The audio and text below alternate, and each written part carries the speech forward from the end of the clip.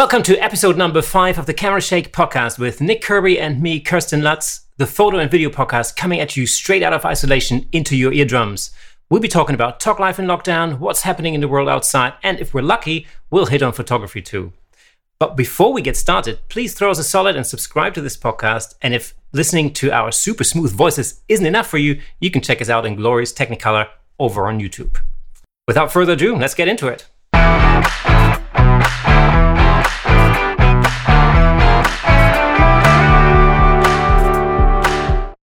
In today's episode, we have a really special guest, and I'm thrilled to introduce you to Debbie Ram from Debbie Ram Photography. Debbie is an event and portrait photographer specializing in bar and bat mitzvahs, and I'm going to ask you about the difference between the two in just a second there, because I'm really not sure. And also weddings and events. And Debbie, you're based in and around Hertfordshire, is that right? I am. Hello, guys. Nice to meet you, speak to you on here. Hi, Nick, and hi, Kirsten. I'm in Hertfordshire, and that's mainly my work is bat and bar mitzvah work. And you asked me the difference between them both? Yes, what is the difference? So a bar mitzvah is when a boy turns 13 years old and he is turning into a man in the Jewish religion, and a girl is usually 12 years old, and that's a bat mitzvah. So over here in this part of the world, they have quite big celebrations for that, and usually almost as big as some weddings, really, and they require photographers to record the events and to capture it for them. That's what I do. Yeah.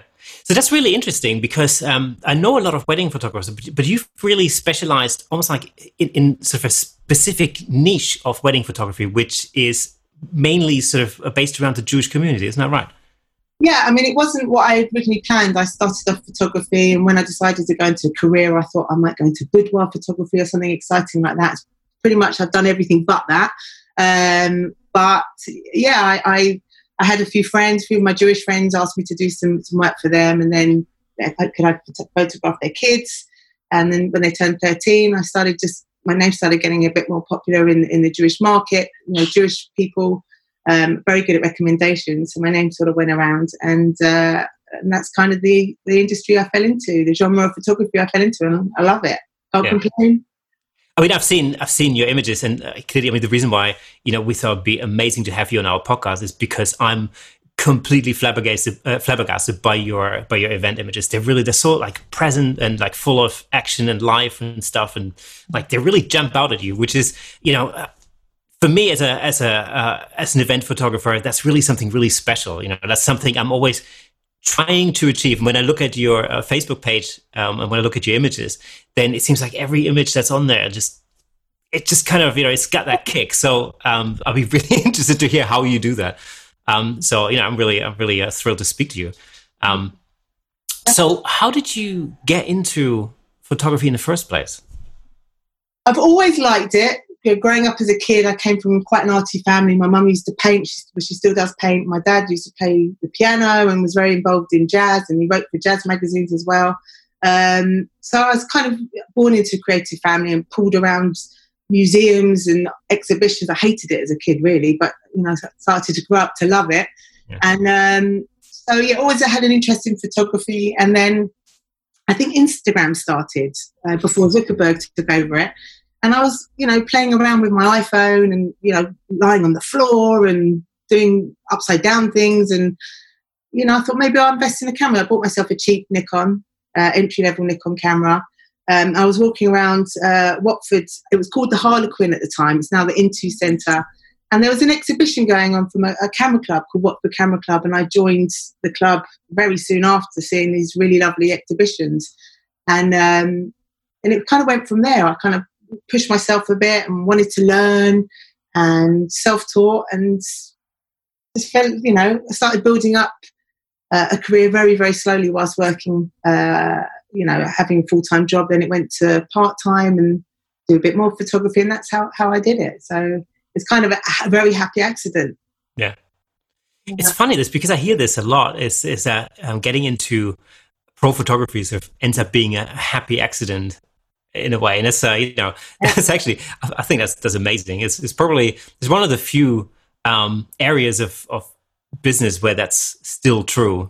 There's so many different things where you now need to have like whatever qualification and, and everything else. But in photography, it really seems like I seem to meet a lot of photographers, pro photographers who, really are there because they've just, they were just grinding away, and building their knowledge, and they got better and better to the point where, it all of a sudden made sense to set up a business and actually make a living out of that.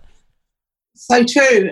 And what happened to me, I worked for the Met Police for a while. I think that's when I started really getting into photography. I was working, taking calls and dispatching units, and it was a hobby of mine, just taking these pictures and, as I said, part of this camera club and competing in images, and which now I don't really like the idea that I even did that, but I learned so much, and I was with like-minded people, and just taking my camera out. Friends started seeing I was taking pictures. I was doing portraiture for them. I think someone asked me to do their 40th birthday party and said they'd pay me. I took 50 quid for it. And it's just built from there. And it did make sense to me. I loved being behind the camera, and I loved being creative with the camera, as creative as I can. More than anything, I love being present with my photography. So when I say that, it sort of reflects on what you said, that, and I'm very flattered that you said that, my work, you're feeling something from it, because I felt something from it when I was taking it. And I know it's a bit cliche, a bit cheesy maybe, but I really do like to be present in my work and interact with the people I'm working with. And I love being an event photographer, and I love doing these bat and bar mitzvahs because I'm partying like crazy. Like, I'm with these kids, they're jumping around like mad to music, they've got DJs, there's food, I'm eating, I'm dancing, and I'm shooting at the same time, and I stop, and they're all quite the same. There's a big format. There's like the same format to a lot of the work that I do. And when speeches go on and people are talking about their friends or their families, I sit and I listen, and I want to feel it, and I try and capture that. And I think we all try and do that, but I think my main thing is to try and put a bit of emotion into it. I'm not techie. I think I've spoken to you about that before. I do like to put a little bit of emotion into my work if I can. But I think the techiness is always an interesting question, because I think as a photographer, you end up talking a lot about cameras generally, with photographers on all different levels. And of course, you've got some people who are very techie, very kind of technology focused, and they always have to have the latest camera body and the latest lens and all the gizmos and everything else. And then you have the other side of photography, which are people who are really just very, very creative. And you could give them like a pinhole camera and they'll still come out with something amazing, And I think this is the thing that really attracts me to your imagery, is there's just such an energy in there. And really, I don't think for a second, oh, what camera to choose for that? It's just because you're so like taken aback by what's happening in the frame. It just doesn't really seem to come up in my mind. I will ask you about lighting, though. That's the one thing. That's the one thing I want to know. Okay. But yeah. So, I mean, just looking at your images, I'm not at all surprised that your business really took off, because I think your images really speak for themselves. So when you started to get a sort of a foothold in particular, in the events photography world. And in particular in the Jewish community, how did that carry on for you? Was that mainly word by mouth, or did you have to advertise a lot, or how did you sort of develop your business from there? A lot of it was word by mouth and Facebook. I can't lie that my website's down. My website hasn't been functioning for a while, and yes, that's very unprofessional. But I have got a lot of work through posting images, or a few images with permission of parents and or whatever it is I'm doing at the time, onto Facebook with a little bit about what I did the evening before, or what it was all about, and that's how it's come to me. I mean, as I said, the Jewish community are very into recommendation, and there's some groups that I'm on, other photographers and competitors. We all compete to win business over. It's meeting with the client as well. I'm very much myself. I think my images speak for themselves. You either like my work or you don't, but I do think a lot of it is also to do with how you interact with the family. And this is a big special day for some families. spend a fortune on these events. Some don't, and my price is set. I don't go and see somewhere and go, wow, that's the most amazing house I'm going into, and it's a set price. And I explain, I'm very transparent about my business of what a person will get for the money that they spend. And I like to build up some kind of relationship with the family a bit leading up to it, and obviously while I'm working with them, because I want to be part of their day. I don't want to be putting pressure onto them. I want them to feel relaxed with me, and I have ways of doing that and connecting with people and having fun, trying to gauge them. Other people that said they'd like to go into photography business, how would they do that? The way I did it was I eventually went part-time. So I ended up working for a company working with vulnerable adults, getting them back into the work industry. So these are people that could be ill or people with disabilities, learning difficulties, all kinds of things, and getting them back into the work environment and supporting them. And this was a part-time job. And at the same time, I was shooting, doing things for myself, and a little bit of paid work as well to bring some extra income in. And to be fair, I was made redundant after working with the company for 3 years, and I loved the job. And I was like, right, I can either look for another job or I can bite the bullet and really go for it. And it was a big leap of faith. I made a big statement that, I'm going to go for it. And I had a lot of support from friends and family and some well-established photographers even behind me, who've been following me, said, go for it, we support you, you can do it. And I put a lot of work into it. I mean, I'm a single mum, 2 gorgeous kids, waking up early in the morning and sending them off to school. I'm working from day to night, sorting out editing, different imagery, writing, whatever, to try and promote myself. Again, I think I mentioned on Facebook, and I did have a website that was functioning at the time, and just pushing myself and saving away. So it was a big commitment, and a lot of work went into it to get my name out there. And I'm very lucky it did. I mean, I used to follow photographers that were in the market that I the Jewish market, doing bat and bar mitzvah photography, and they were people that eventually they called me because my name was obviously gotten out there for them to recognise me, which was nice. So it was really flattering when they called me and said, "Hi Debbie, I'm blah blah blah, and love to meet up with you." And I'm still friendly with these people, and we share, we help each other out, and it's a really lovely industry to be in. It's a party industry. It's a big party industry. It's all it is. And it is niche. Again, I come from, I'm not a religious person at all, but I come from mixed parent. My dad, COV, and my mum's Jewish.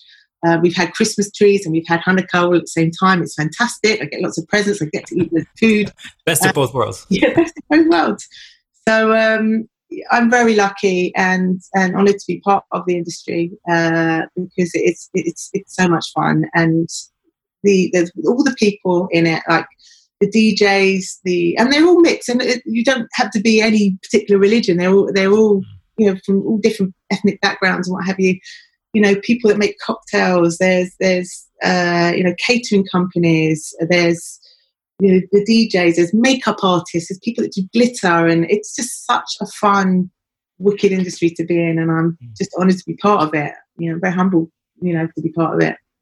So you've just described the events industry as a whole, and all the different parts that go into it, like from wedding dresses to catering to photography to flowers and everything that's part of that. How has the whole lockdown coronavirus thing impacted on your business? Okay, so it has impacted massively. I'm sure everyone in the photography industry and videography, industry knows that there isn't much social distancing in event photography. We're a lot of it, we're all together and we're all faffing about one another. And so sadly, a lot of my clients had to postpone their functions, or some have had to cancel. That said, recently, one of my son's best friends had a bar mitzvah recently. It was the first virtual online bar mitzvah from the synagogue. He's a part of a liberal movement. And I did something quite special. I set up the Zoom, because it was on Zoom. for us all to see. And I put flowers around my Mac, and rather than just take screenshots, I actually shot my kids watching it. And I also went over to the house and social distanced a couple of photos together with the family, which was really interesting because they had family in their garden with them that was social distancing from them. So it was really interesting to put it all together. I did that as a present, as a gift to them. But yeah, it's massively affected the industry big time. So yeah, it's been tough, and I'm hoping soon, at some point, we'll all be together again behind our cameras and with posing people. And the hard part of that was I don't know the technical term, and this might be a bit graphic, but I call myself when I fluff people. So when you're fluffing people and you're I'm used to going up to people and straightening ties and can I move your hair a bit, and it's really hard to start to direct that part as well. Can you do certain things with your with your hair and what have you. And, so that bit was tough. Yeah, that's difficult because I do that all the time with headshots, especially with the guys, like you straighten the tie, like you just straighten out the jacket. Yeah. And it's, you can't do it, it's, yeah. I mean, I think, I'm hoping that headshots might be the first thing in the corporate photography world that may be coming back, because you can do kind of one-on-one headshots fairly safely, I think. Yeah. And also, it's like I mentioned this in the last episode, but I think everybody's hair is now so out of whack, that or they're in for new headshots. That's what I'm hoping for. Everyone looking at Einstein for this. Yeah, exactly. So what have you been up to during lockdown? Now that you haven't been able to go out and shoot clients, what have you been up to? Okay, so we've spoken before about this actually, and I've pretty much done everything but photography. So. I am behind my camera now and again for small little things, and I'm sort of thinking up ideas for shoots. But I've been in the garden. I've learnt the ukulele. I've been. Oh wow! I've become like Adelia Smith. All of a sudden, I have, weeding and I mean, my garden looks fantastic out there now. I'm really proud of myself. Tidying up, sorting out my garage, watching lots of Netflix, doing loads of stuff with the kids' homework. I have been busy and really nice thing. A really good friend of mine, a guy called Abul Shah from Gracious Photography. I was watching a podcast that he'd actually done, and he said, this is a very special time. This is the time you're not going to get back, and this is the time to do stuff you want to do. And it sort of resonated with me. It stayed with me. And all right, so there are things that I haven't done, like having put my website back online, and I haven't done massive photography projects, but I have been doing a lot of things I wouldn't normally have the time to do, and enjoy my kids as well. Yeah, and I totally agree with you on that, because actually I felt exactly the same. When the lockdown first came into place, like I don't even know how many weeks ago. 9? What are we now? 9 weeks? I don't know. I've lost count. I don't even know what day it is today. But so when it first came out, we were obviously really quite rattled by the whole thing, and we decided to do a family vlog type of a thing. So, and I thought, okay, well, why don't I set up kind of video interviews with each one of my kids and my wife and everything, and I interview them at the beginning, at the very start of lockdown, and record how they feel and how it affects them and everything, and then we'll do sort of continuous vlogging throughout the whole thing, and we see how the whole thing develops and where we are at the end of it, sort of thing. But I have to say, even just shooting the interviews at the beginning, that was so emotional that when I was editing the first bit, I thought, I just can't do this. I can't. It's like too hard.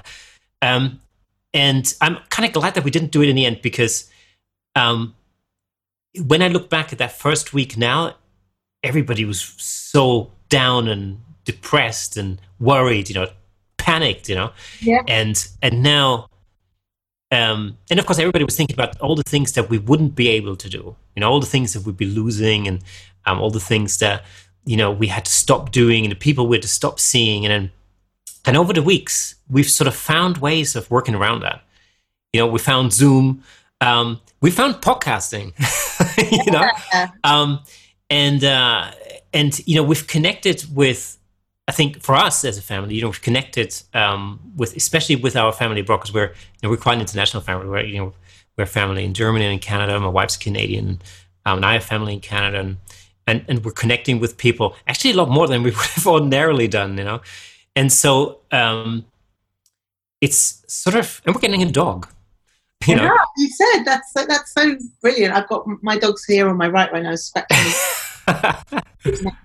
I'll have like when we have the puppy will become absolute part of the podcast, no doubt.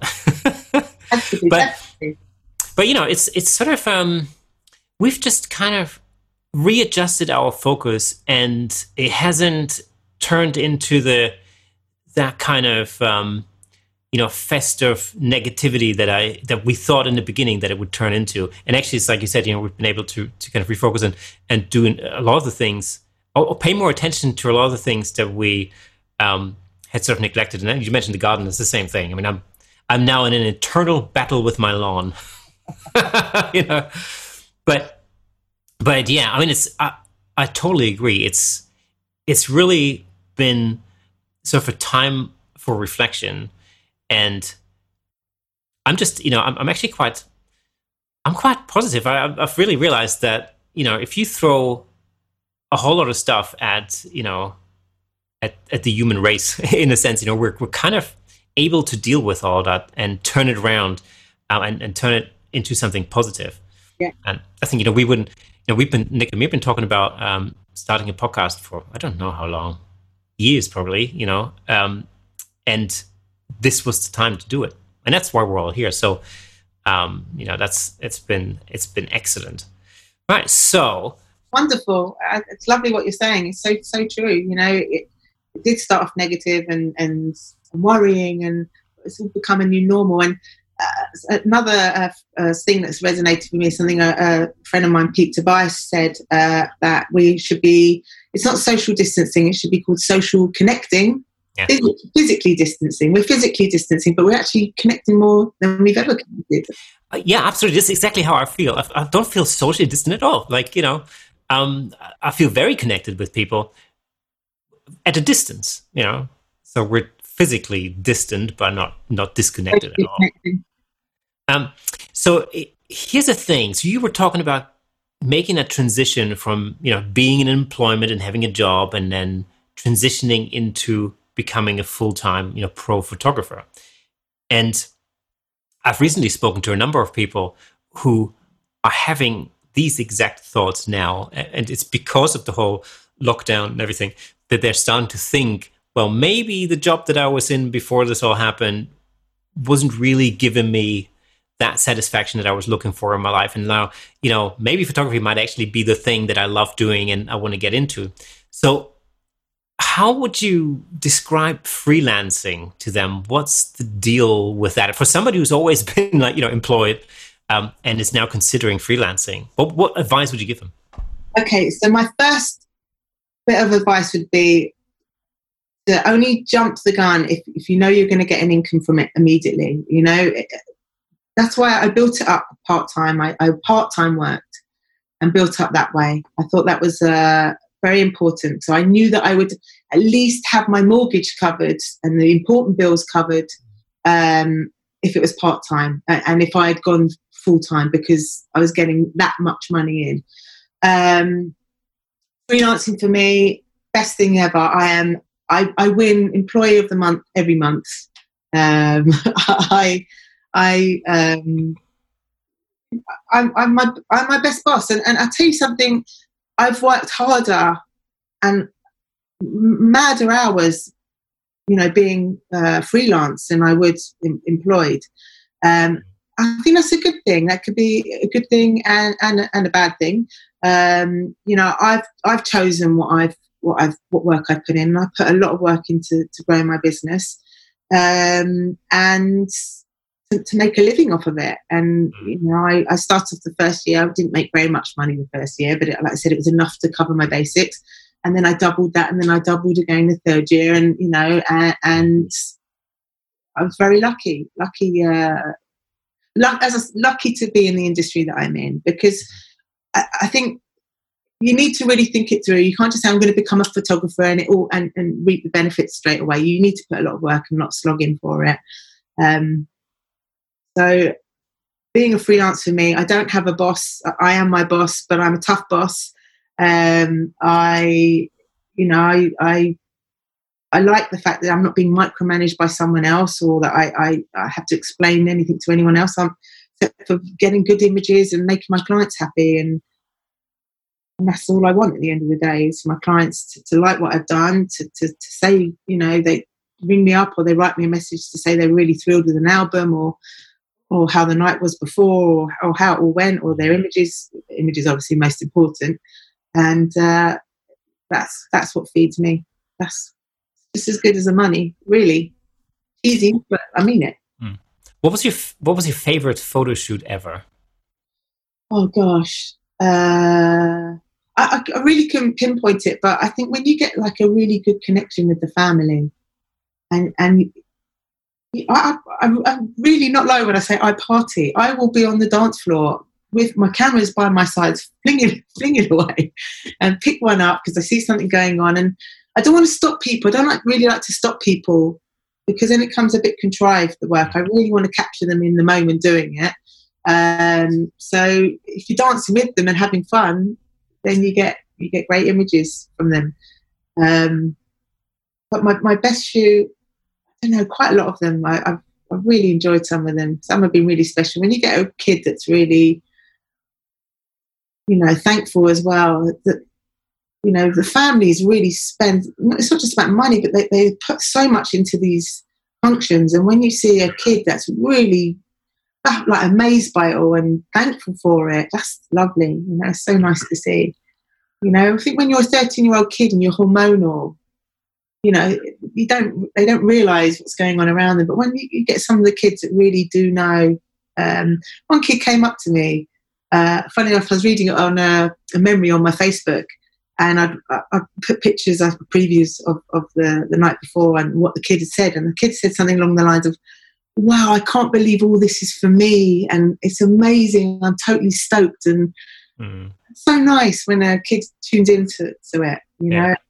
It makes it lovely for me. I think that's really nice. I tell you what fascinates me in a sense is the fact that I got married not too long ago, about 3 years ago. About 3 years ago. My wife's nowhere. No, not around. So I can't remember. Yeah, about 3 years ago. Better remember. Yeah. When is our wedding anniversary? Anyway, so I'm terrible with dates, by the way. I'll forget every year. But the funny thing about wedding photos is that they really mean so much. And we have a selection of wedding photos, like a stack of prints in a little wooden box on our windowsill right by the couch in the living room. And every so often, I don't know, maybe every couple of weeks or something, we'll take the box out and we'll have a look. And it just gets you back into that feeling, of that day. Yeah. And it's really it's really special. And I would have never before, because it's the first time I've been married. I would have never really, I don't think I ever really understood really how much these images mean, to someone. And that's definitely changed my approach to events and to weddings. I don't do many weddings, but I do a few here and there.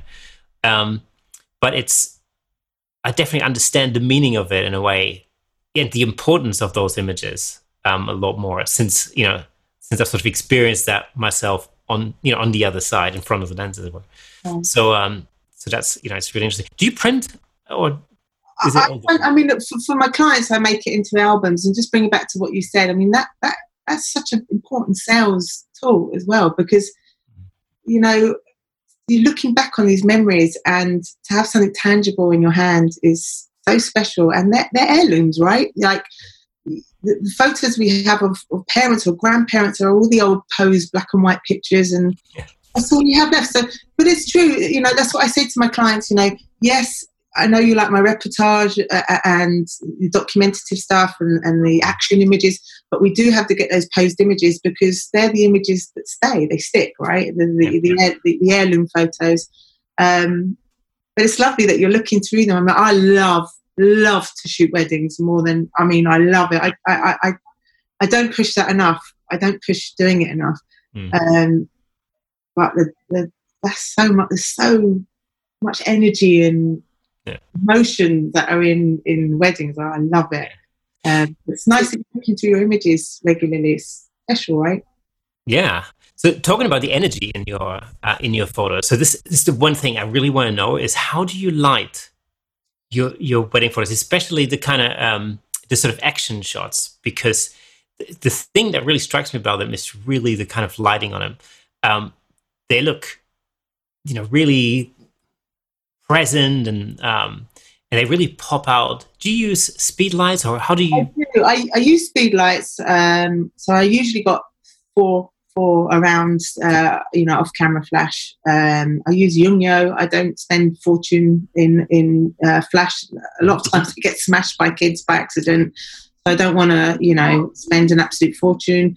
And using them with triggers. I backlight a lot as well. There's always like this Debbie Ram photography shot where, the kids are receiving speeches. So they'll be sat amongst their friends and I like to put them on a chair and then backlight them and make them look angelic for that one moment.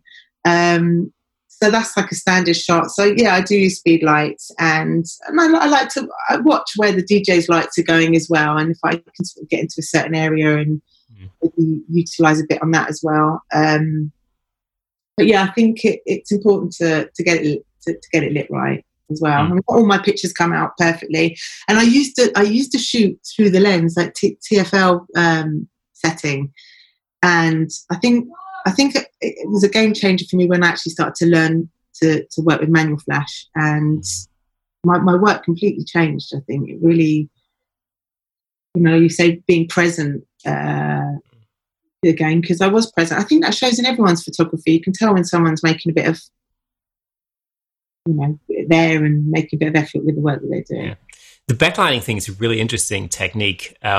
So we can just maybe explain a little bit how that works. So backlighting essentially means that you've got a speed light set up behind the subject, and you're literally aiming it at the back of somebody's head, let's say. Yeah. Yeah. And what happens is you get that kind of this sort of aura of light around. I don't know how to explain it. You get this sort of this rim lighting all the way around. And then do you also light them from the front, or how do you do it? I do. I didn't at the beginning, but now I do because it was like potluck to get them lit really well from the front. But now, I'll have a flash either on my camera or also off camera, but facing them from a bit further and dial it down a bit just so I get feel flash. And I want them to stand out amongst everyone else. So it just gives them the standing out that you want. It's about that person and about them, their reactions to a speech or. And it's so effective. It's so effective. This is what I love about your images. It's just like the focus is immediately drawn to the person that you're trying to, and that's amongst all the other people that are in the frame as well. And it's a really difficult thing to do, I think, and that's one of the reasons why I love your images so much. Is there's no doubt who the main character is in that shot, and it's just done so tastefully, and it looks great for an event photo like that. So it's awesome. So how do you approach an event shoot like this? Do you scout that out beforehand, or what's your sort of general approach to this? Okay, so sometimes I scout out and do a recce if it's a really big function, if it's a wedding or, particularly if it's a big function, because I want to find out if I need another photographer and, how many rooms are being used. But usually I don't do that anymore. I'm lucky enough to have done enough of them now to know there's a format to a function. So, working with various DJs, that sort of, they MC the event, so to speak. I've learned that there is like a certain way. So most of them have got some kind of format to them, and that's good. And obviously engaging with the client first to find out if there are going to be any surprises coming up, anything I should know about, anything in particular you want me to capture, people you want me to capture. I like people to write, give me a list of people that they definitely want to have photos of like pose photography, or maybe people they don't want in their work. That happens too with families. So yeah, I like to be prepared because I want to get it right for them. I get like nice nerves, like butterflies before each shoot, and I think that's a good thing because it shows that I still want to get it right and passionate about what I do. I'm learning stuff all the time. Yeah. How do you choose the locations for your shoot? Oh, okay. So if if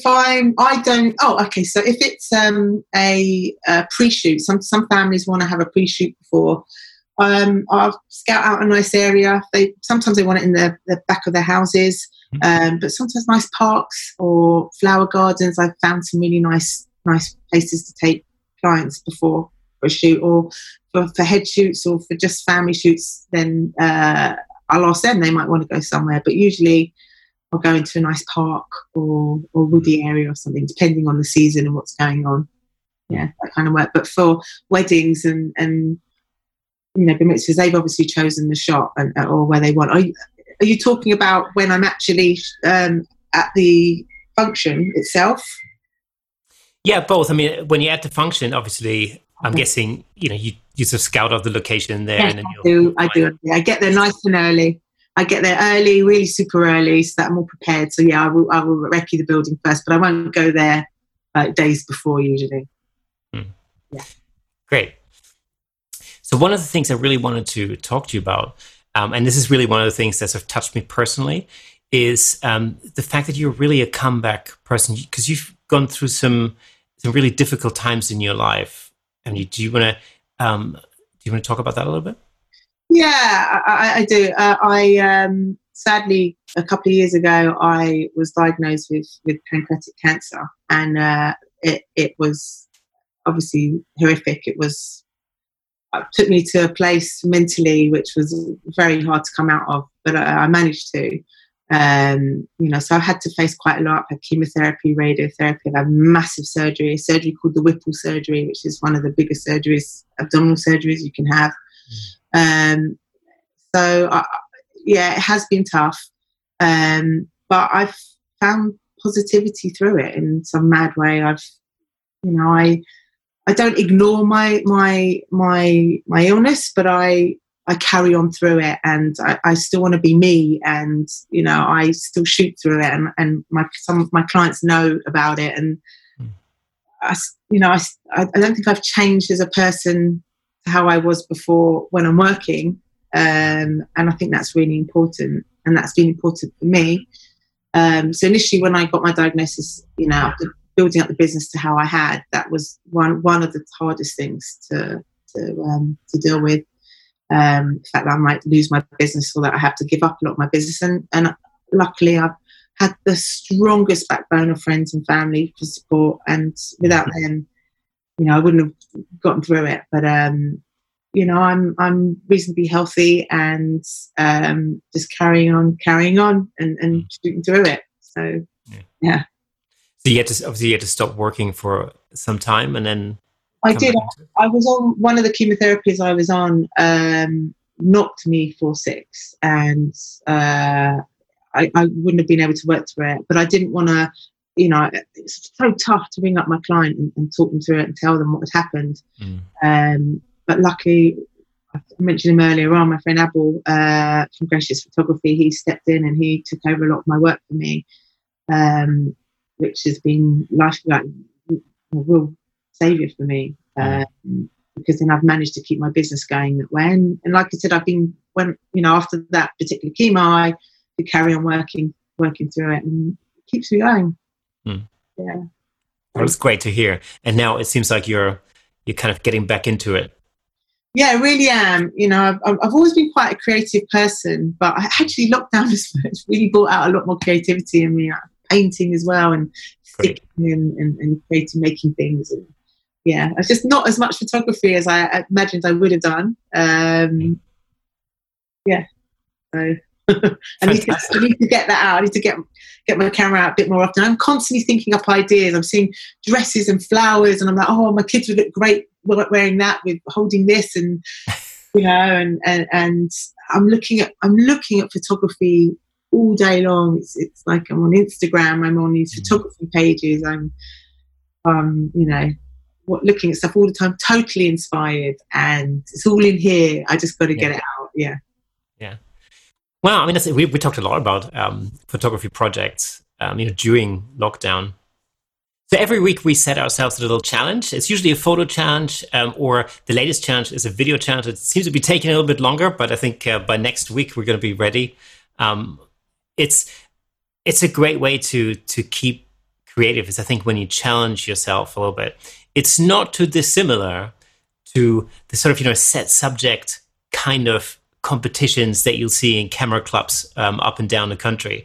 But it's just a thing between Nick and me, and we can of course choose the subject matter. And also, what I find interesting is that we sort of switch back and forth between photographs and video, because Nick is really a videographer who dabbles in photography, if you want, and I'm more of a photographer who dabbles in videography. So the challenge is a different one, and that's it just helps us both to develop our skills, in areas that maybe we're not necessarily 100% confident in.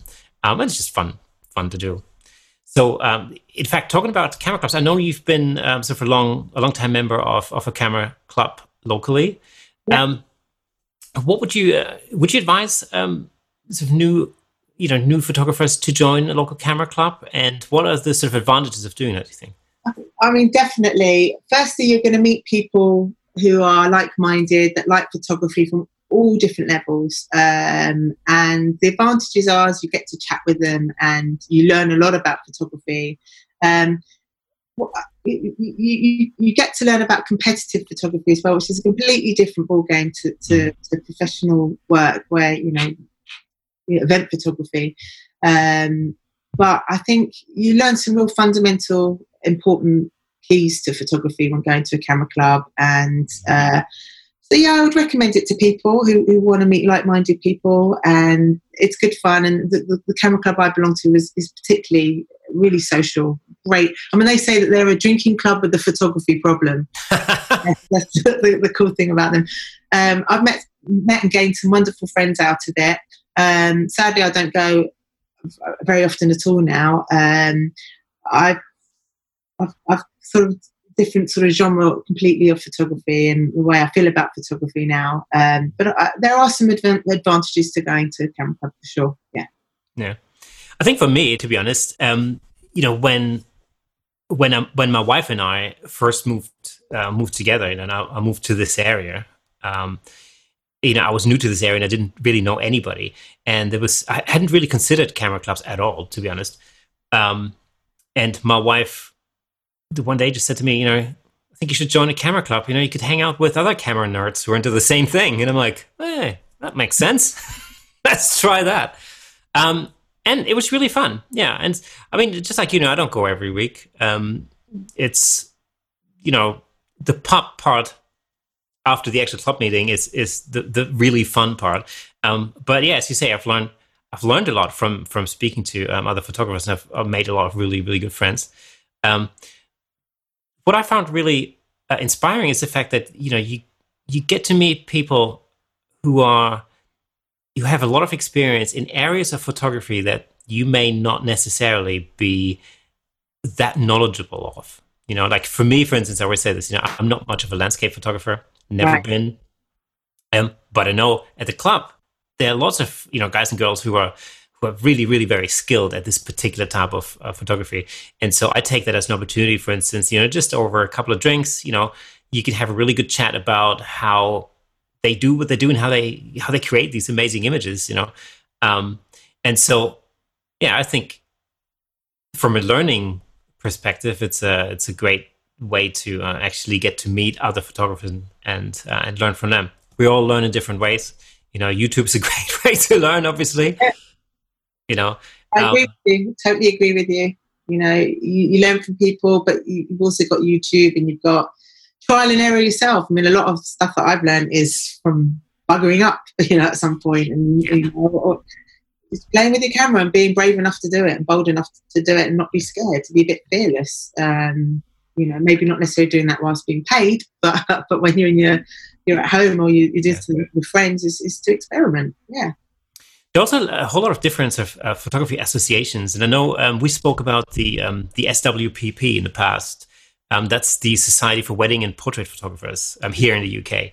Yeah. And I know you at least you used to be a member, or are you still a member? Yeah, no, I was a member of them. I used to go to their exhibitions, and they have a really lovely magazine that they send to you every month, and it's a good online community. You can learn a lot from people. And they have it's not just wedding and portraiture. They will also have landscape, and they also have event and corporate and different kind of genres of photography. Yeah, they're really good association to be part of, I think, the society. I was also part of the Royal Photographic Society. So with me, when I first started shooting, I wanted something to aspire to, and I said, right, in the next 5 years I want to submit a panel for the Royal Photographic Society. And I did that within I think a year, and I got my licentiate with them, and it was just all a bit, very, very proud of myself at the time. And it's just nice to have initials at the end of your name or something. If you go into a client, it shows that you're not just someone who's picked up a camera and starting to shoot. It shows that you've pushed yourself a bit as well. I think it's very good, for clients maybe just to know that you're not just, someone who's come off the street. It's like a seal of quality, isn't it? Yeah, I think so. Just to have something, I think is quite nice that you're taking it seriously as well. It's not essential, something I wanted to do. And you know what? And it's something I've actually thought about projects maybe going the next level, but it's all for myself. It's not for anything else. But sure.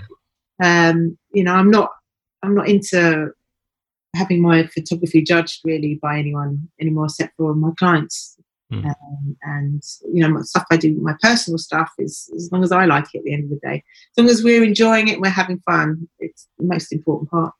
I remember speaking to you guys, because I know sometimes we get together for a chat, and I like listening to both of you because I was looking for inspiration, and we were talking with other photographers as well. I've got all these ideas up in my head, and I'm just so, I don't know, my days are like filled with, I don't even know what. We're in quarantine, but I'm busy all day long doing something. And I guess I got young kids as well. I could do with like a kick up the butt to get my camera out and to start shooting. So maybe a bit of inspiration, really. I know that you guys are very good at having an idea, and that you actually shoot something through to fruition. And I really admire you guys for that. A bit jealous maybe, because it's just me in the house with my kids, and they're great subjects to photograph. And we're walking out and about taking photos now and again. But I do want some inspiration to get some proper studio lighting out. I've got some great lighting, some Elinchrom lighting. Nice. So I could do with an idea to shoot more than just a headshot, just to do something nice with that. Yeah. When what I find is there's a number of sort of things that go through my head, because I'm a little bit of a perfectionist when it comes to things, and therefore I have a tendency to procrastinate. Whatever the word is that a word? Procrastinate. Yeah, procrastinate. Procrastinate. That's a difficult word. But also I've learned to live with the idea of done is better than perfect. And I had to really learn to live with that. And so what I tend to do is I either have a definitive concept in my head, and I'm going to think, okay, this is how I'm going to do it. I'm going to plan it through, and then I execute. Or I'm going to say, right, now's the time for me to do something. I've got a couple of hours, I don't know, everybody else is playing, I don't know, some kind of online game or something, whatever. They have no idea what they're doing. What are they doing? And then, I get, and I set stuff up, and then it starts rolling from there. I mean, one of the things I've learned from being a musician when it comes to creativity, this is one of the things I've learned over time, is that you find yourself in a position where you have to switch the creativity on. And it's a little bit, I see it like, you stick the key into the keyhole, and then you open that door and the ideas start flowing. But if you never put the key in the keyhole and you keep that door shut, then it doesn't seem to be happening. And so as a studio musician, what I've learned is, I've got to be in the studio, I don't know, on a Thursday at 10 o'clock. and we've got 2 hours, and things have to happen in those 2 hours. I don't really then have the luxury to kind of sit around and say like, oh, I can't really think of anything now. I'm gonna come up with something tomorrow. It just has to happen, and you kind of learn to unlock that door. Right. At that point. And sometimes that helps me with photography too. I set the lights up. It's the same thing. You've got some nice lighting and some modifiers and la la la. And I start setting stuff up, and just the process of doing that will then, it starts to unopen that door. Yeah. And then more times than not, I actually just put myself in the picture then. And this is where a lot of the recent photographs have come from, where I'm literally, the photographer and the model at the same time. It's just because there's nobody else around, or everybody's so tired of being asked to pose, which also happens. And then it just kind of grows from there. So, and of course, the other thing that I found really useful is to have these little competitions with Nick, because there's a set deadline to it. And although we've been very lax on the latest one, I have to say. But I really found out that's really a tricky one. I have to say that's the hardest one so far. But it's the kind of, to get started is that, for me, that very often sort of unlocks that door, and then that lets the creativity flow. So, it's one of the things I'm going to be doing actually probably tomorrow, or maybe tomorrow or the day after. I know I have a little bit of time. I'll have a few hours where people are off doing other things, and that's when I'm gonna block off all the windows in my studio space, which is the thing we talked about earlier. I don't have any blinds at the moment installed, and I have a lot of window space there, and I need to kind of block that off so I can control the light better. And I'll do that, and then I will test it by doing some kind of shoot. And I really don't know what I'm going to do yet, but I know when I'm going to do it, and I kind of know how I'm going to do it. I just don't know what I'm going to end up with. Okay. And it might just be sort of a spur of the moment thing. Maybe I'll have a mask sitting around, or some coat, or I don't know, some object. I'll find something, but I'll come up with something then, and I'll make it look as good as I can at that moment. And that'll be one thing done. That's cool. That's so cool. Yeah, that's probably what I need to do, is actually get the equipment out. I have been doing dabbling, as I've been going for walks. As I said before, I take my cameras with me, and I went out into my garden. I bought some hipster crystal ring recently, which you put over your camera and shoot through it. And I was farting about my garden doing that. And but I maybe I will. Maybe I'll turn the camera inwards and shoot me. I think the last time I did that was a year after my diagnosis. So it was my last proper project that I did. Right. So maybe I need to do that. But I don't know what. I'll just have to take it out and, see what happens. Yeah, and this is often that's the thing. As much as I love pre-planning things, and with some of the photographs that I've made, recently, there was a lot of pre-planning involved, and that was the kind of thing, where I had the exact idea in my head. I kind of knew what the photo was going to be like before I shot it, and then the actual shot itself, the actual shoot itself, I should say, was pretty easy and very quick because everything had been pre-arranged and pre-planned. But there's been a lot of occasions where I just kind of felt like, I'm just going to take the camera out, or I'm just going to try something. I'm just going to do it, and I'm going to set it up, and then see what happens. And that's, to be honest, 9 times out of 10, that turns into a pretty cool photograph. Good example is I got a new coat for Christmas, I remember, and it's like a really fluffy coat, like one of these Parker type deals, with the fur hood and everything, and and I thought, cool, there's a photograph in that, So got the aviator glasses out, and picked up a cool looking guitar, and off I went, and that was it. Very cool, very cool. Yeah. Well, I don't think I look so cool with the ukulele in my hand, but. There you go. There's an idea in that. Absolutely. For sure. What can you do with a ukulele? But yeah, I mean, things like that can look extremely cool, if they're lit slightly differently, or there's always things that you can do to kind of make those things look cool.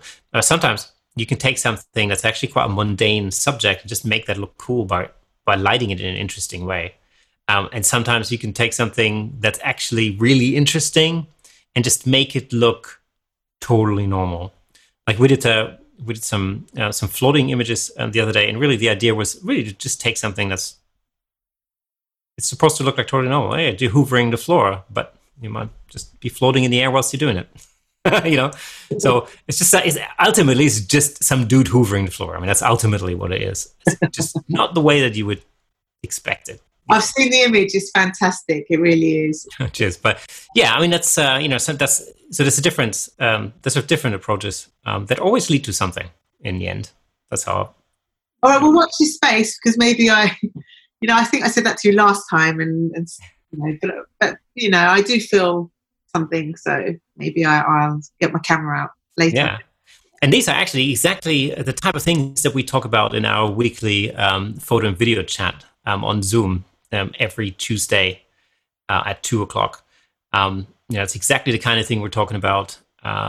Creative ideas, things to do whilst you're at home. Exploring new areas of photography, for example, and all of those kind of photo and video related things. One of the things that I think could be really interesting for photographers these days is actually making that move into video, because we all own cameras that are amazingly awesome video cameras at the same time. And I think especially when I speak to a lot of photographer friends, stills photographer friends, I should say, they really don't consider the video capabilities all that much.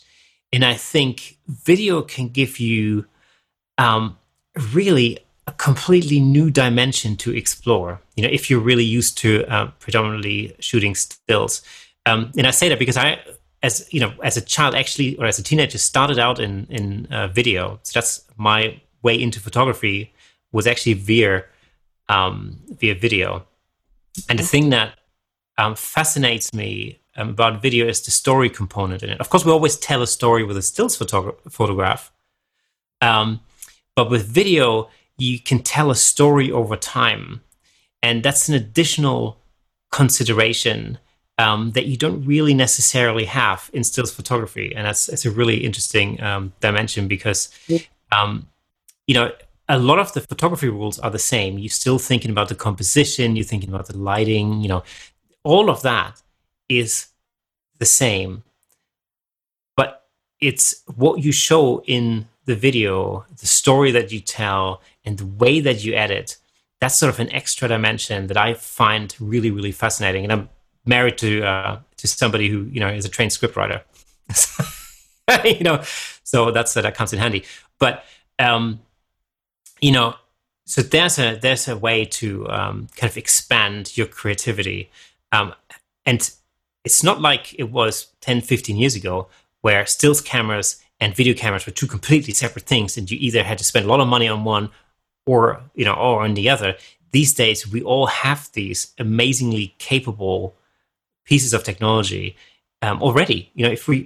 Anybody who's got a fairly modern digital DSLR or mirrorless camera has a really extremely capable video camera in their hands already. In fact, just with the camera, the Nikon that I'm shooting on right now, if I had that when I was 14, that would have been incredible, because the quality that I get out of a Nikon DSLR, that's really made for stills photography, but also has decent video quality. That quality would have beaten anything that was available in professional broadcast television back in those days.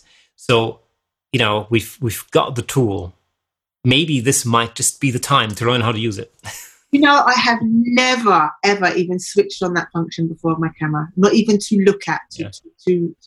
And I'm telling you now, Kirsten and Nick, that I will this week. I'll explore that avenue, even if it just means a second's footage or something. But I've always wanted to do it. I mean, cinematography, videography fascinates me so much, and I work with a lot of videographers, obviously, at functions that I do, and I get on really well with them, and then I sort of follow them and look at their work, and some of the stuff's amazing that people can come up with now. So I will. I'll just for fun. I'd love to even. I've always thought I should do that. I should just do a day in the life of just around my house or something. So maybe, yeah. Or even maybe I'm going to do it. I'm going to do it. There, I've said it. I'm going to do it. It's funny you say a day in the life of. That's actually exactly what our video challenge is. It's like a day in the life of, lockdown sort of thing. And that could be anything. I mean, you could make a time lapse. You could script something out. There's all sorts of different possibilities of making something. It could be a day in the life of not necessarily you. It could be, your coffee maker. Ooh, the amount of food that gets consumed in this house at the moment, we could just have like a whole edit of me stuffing my face with my kid. Time lapse of the interior of the fridge. I make. Yeah, that's it. So I think the possibilities are endless, and like I said, it's like an observation. I would say is that my observation is just simply that I see or speak to a lot of stills photographers who haven't really considered the video capabilities of their. I don't even know where to begin, but I'll YouTube it or I'll ask Nick. Yeah, exactly. That's right. So again, every Tuesday, 2 p.m. You find it on Facebook. We'll publish the Zoom meeting ID on Facebook every week, and then we'll meet up and we can chat about all these things. So if anybody who's listening to this podcast is interested in joining us on Zoom on a Wednesday at 2 p.m. Greenwich Mean Time, now that I know what that is, that's the time over here in the UK, then you're more than welcome to do that. Just go to our Facebook page. That's facebook.com/Camera Shake Podcast, and check out the latest post relating to the camera or photo and video chat, I should say, and you'll be able to join us there. So we've come to the end of today's Camera Shake podcast. I hope you enjoyed it. Major thanks to our guest on today's show, Debbie Ram from Debbie Ram Photography. It was really fascinating to listen to your story, and I wish you the best of luck in your endeavors, all photographic and otherwise. And I'm sure we'll be chatting in no time. Thank you. You guys too. Like I really love this podcast. I hope it's really successful for you guys because it's brilliant. It's so well put together, and you're both deserving guys. So yeah, I'm looking forward to seeing more of it. Excellent.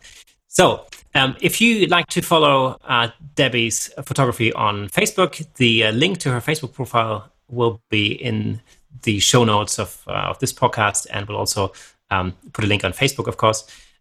But without further ado, that's it for this week, folks. You've been listening to the Camera Shake podcast with me, Kirsten Lutz, and Nick Kirby. If you're listening to the audio version of this podcast, please do us a favor and subscribe to the Camera Shake podcast over on YouTube, or head over and drop us a like on Facebook. We'll totally appreciate that as well.